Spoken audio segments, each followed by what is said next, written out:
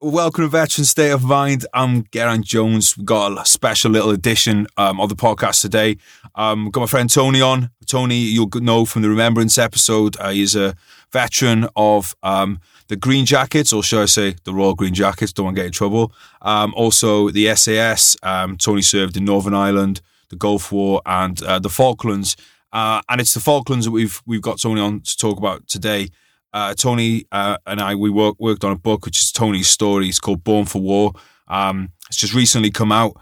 And so I just wanted to kind of get Tony on and give you guys a little taster about what's in the book. So Tony, welcome back to the podcast, mate. Thank you very much. This isn't the first book you ever put out there, but it's the first book you've put out, your family's put out, I should say. But this is your book about your time in the Falklands, a little bit in there about Northern Ireland as well. Obviously, the book's called Born for War, which is a great title, I gotta say.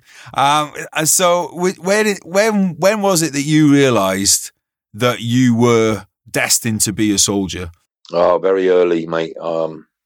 As a cadet, I was 13 years old, joined the RCTTA, the cadets that were affiliated to what was then the airborne RCT. No longer exists, of course. All my uncles were all Marines.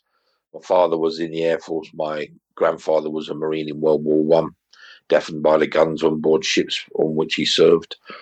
And my uncle Ray, in particular, was the guy behind me going into the military. You know, he would beast me every time I would go down to the forest, being an all ex-gypsy background. You know, he was all over me. So from the age of 13, that was it. I knew I was signing up. And once I was in the regiment, in the Jackets, I knew I was heading to Hereford in a very short period of time. Was there ever anything in your mind other than infantry and then SAS? No, absolutely not. What is it that you think was the draw for you towards that kind of line of work? I like the camaraderie. You know, I was particularly into the Northern Ireland situation from 69 onwards to 96, I think, or 92, whatever it was. So I was watching the news every night, wishing I was there banging heads. You know, that was it. And mainly the outside life and the camaraderie, weapons, and, you know, running amok over the hills of Aldershot and Brecon. We won't go into it now because I don't want to give everything away in the book, but I know, because we do have some lads listening, they're always saying to me, can we get more Northern Ireland stories on here? There's a really interesting story in the book about Bernadette Devlin, who's a bit of a friend of yours, isn't she? Oh, I love her.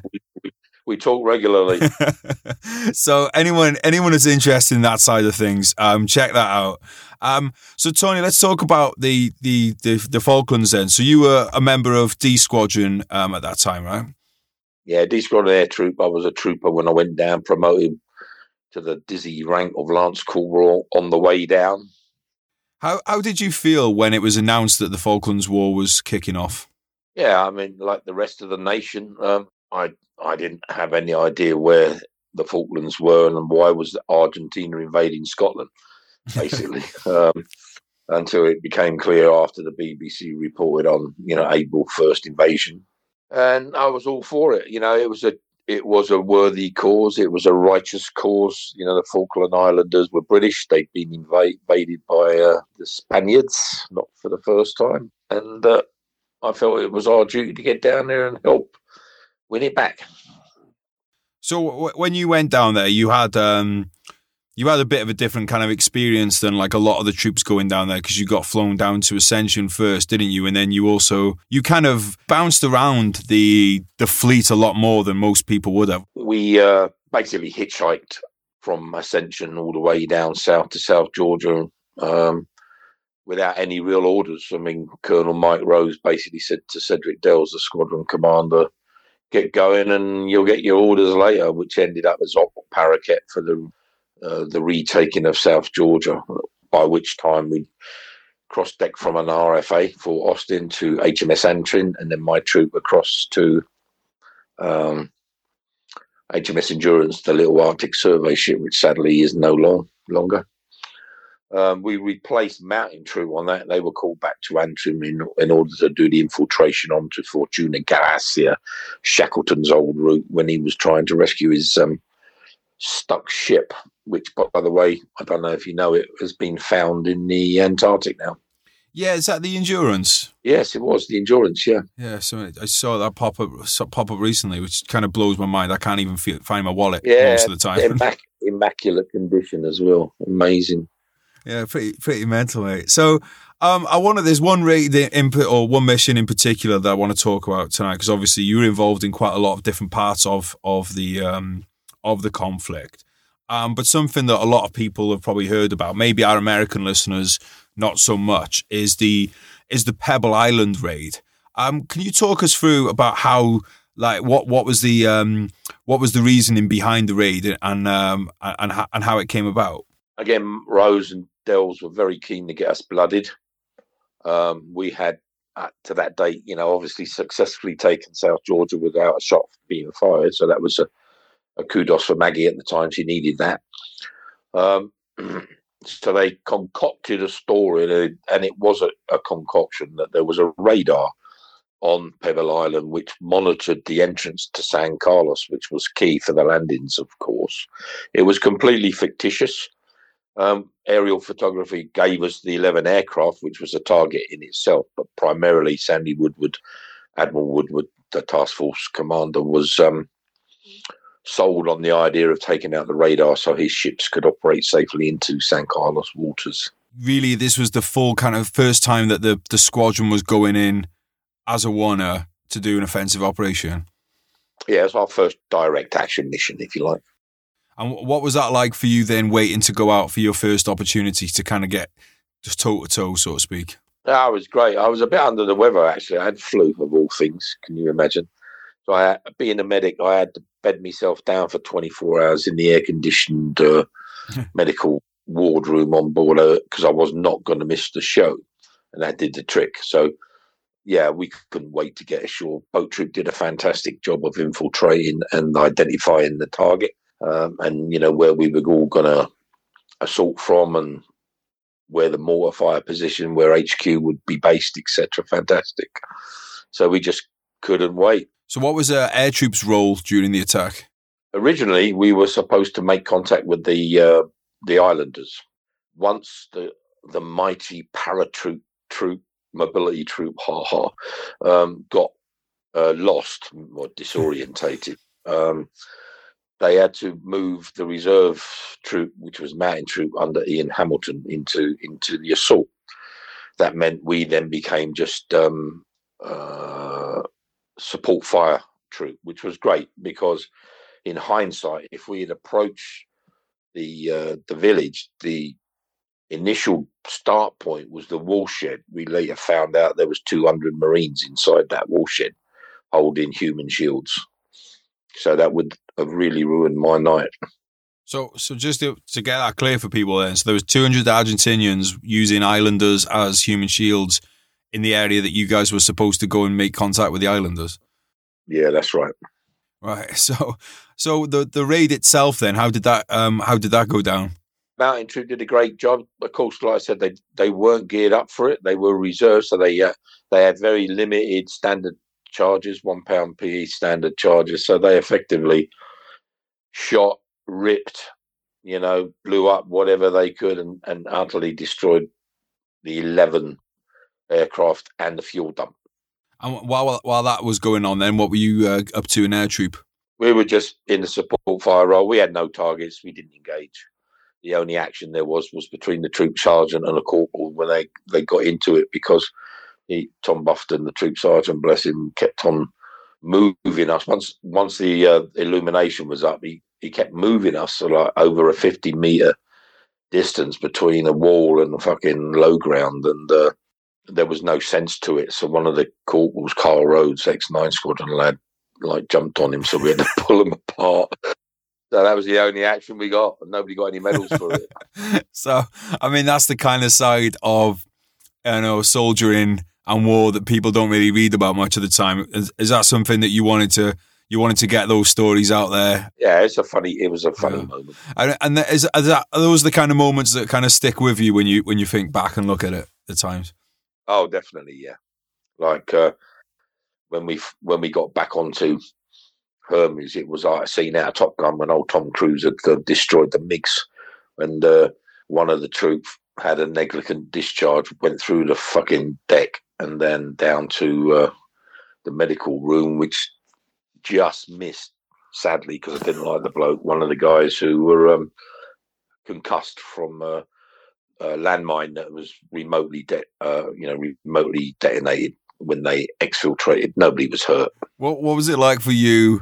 You know, having put this raid in, as you're kind of picked up by the Sea Kings and you're leaving Pebble Island. What was that feeling like? Fantastic! I could see all the planes burning vigorously from the window in the Sea King, mate. They did a great job, 864 Squadron. I can't praise them enough as a squadron. They were fantastic. Obviously in the book as well, you know, it's something that's in there. I know you were very keen on doing it, was to make sure that, you know, credit was given to the pilots, the crews, you know, the Navy, the infantry units in there. Was that important for you to for you to make sure that, you know, this wasn't just about your squadron, it was about all these other units that took part? Yeah, it was a total combined effort, wasn't it?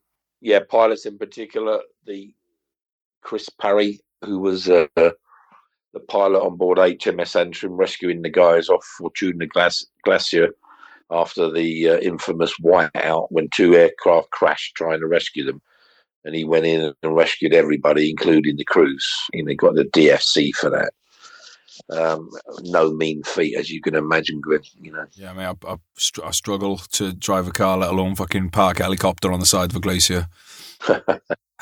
How did when you left and during the campaign, was there any moment where you thought the result was going to be in doubt about who would be, you know, who would be capturing and recapturing the islands?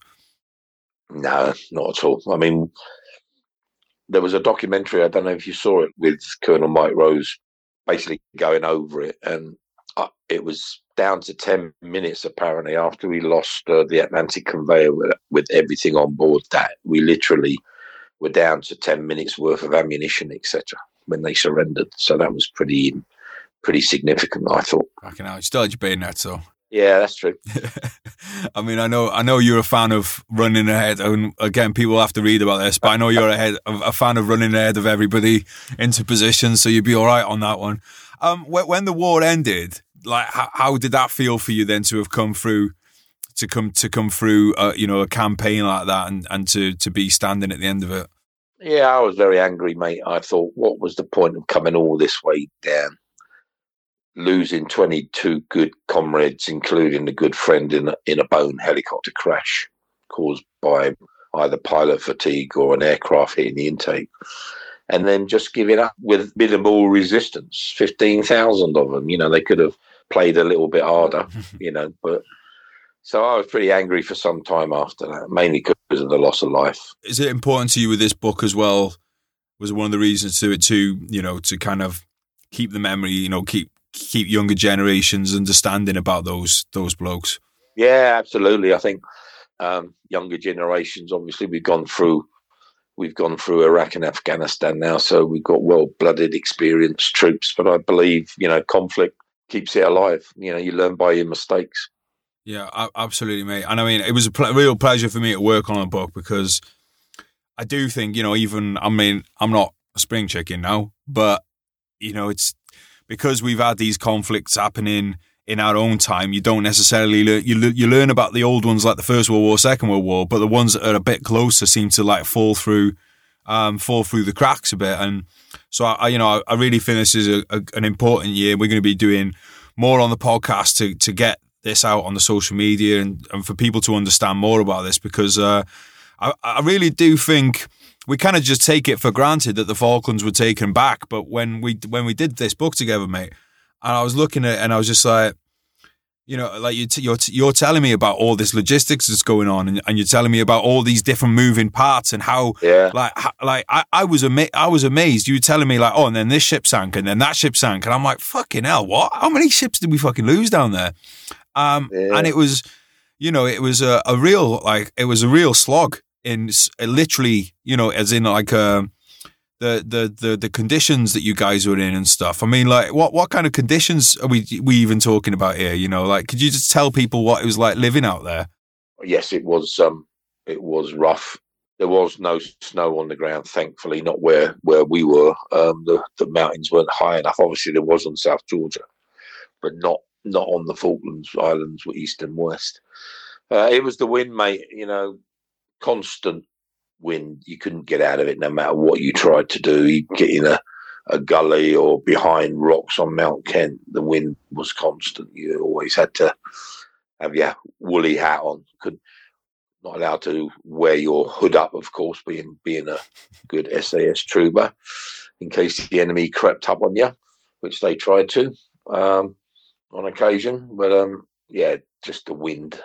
And then getting bloody trench foot at the end of it all, thanks to a kind-hearted lady who let me sit in her front room the night I took two guys in after the final assault on an oil refinery, which was a totally ridiculous waste of time. Luckily, we didn't lose anybody. And then I got back on board RFA Lancelot to find I had bloody trench foot, and there's me like a prat hobbling around on my knees for about a week after.